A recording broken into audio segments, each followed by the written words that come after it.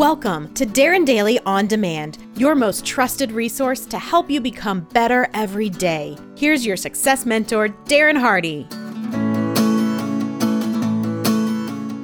All right, let's face it, New Year's resolutions are a relic, as outdated as floppy disks in a blockchain world. It's time for a seismic shift, one that shifts from adding to our already overflowing plates to boldly subtracting the behaviors and habits that strangle our progress. Welcome to the world of anti-resolutions, a revolutionary approach that's not about doing more, but about stopping the counterproductive. Now, be warned, this is not for the timid or faint-hearted. This is for the trailblazers, the go-getters, the innovators, the tirelessly driven, those ready to break from the norm and venture into the unconventional. If that's not you, just click away now. Go back to the fluffy horse-pucky on TikTok and Insta-scam. Here, I'll be challenging your thinking with 6 anti-resolutions. Then you'll want to adopt or create your own. Okay, you ready? Are you sure now? We'll see. Number 1 is no more people-pleasing. In a bid to please everyone, which is a fool's errand, as futile as raking leaves in a tornado, we sacrifice ourselves, spread ourselves out like old people's poop in a diaper, and dilute our impact. Overcommitment is the achiever's kryptonite. Stop it.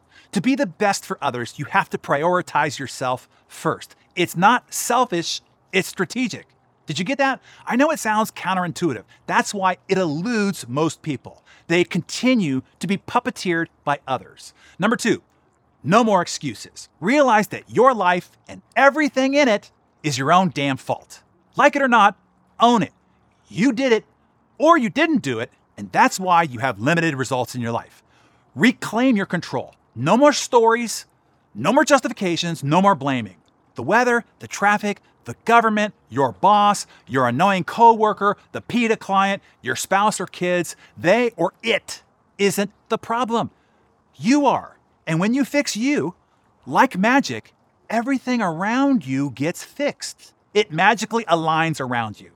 And number 3, no more tolerating poor treatment. If people are late, leave. If people talk disrespectfully to you, speak up or hang up. If people keep interrupting you, point it out. If people break promises or commitments, call them out. If people look at their phones or aren't listening, walk away. If people take credit for your work, assert yourself. People will treat you as you tolerate. Allow poor treatment and you will receive it. If you demand respect and earn it, you will receive it. And number 4, no more micromanaging. If you micromanage, it means that you are insecure. You feel out of control and fear unpredictability. You doubt your own skills and have a constant need for validation. You get over it by stopping it. Delegate effectively. And if you don't know how, Google it or ask ChatGPT, and then trust. Allow people to screw up. Hell, you have a ton.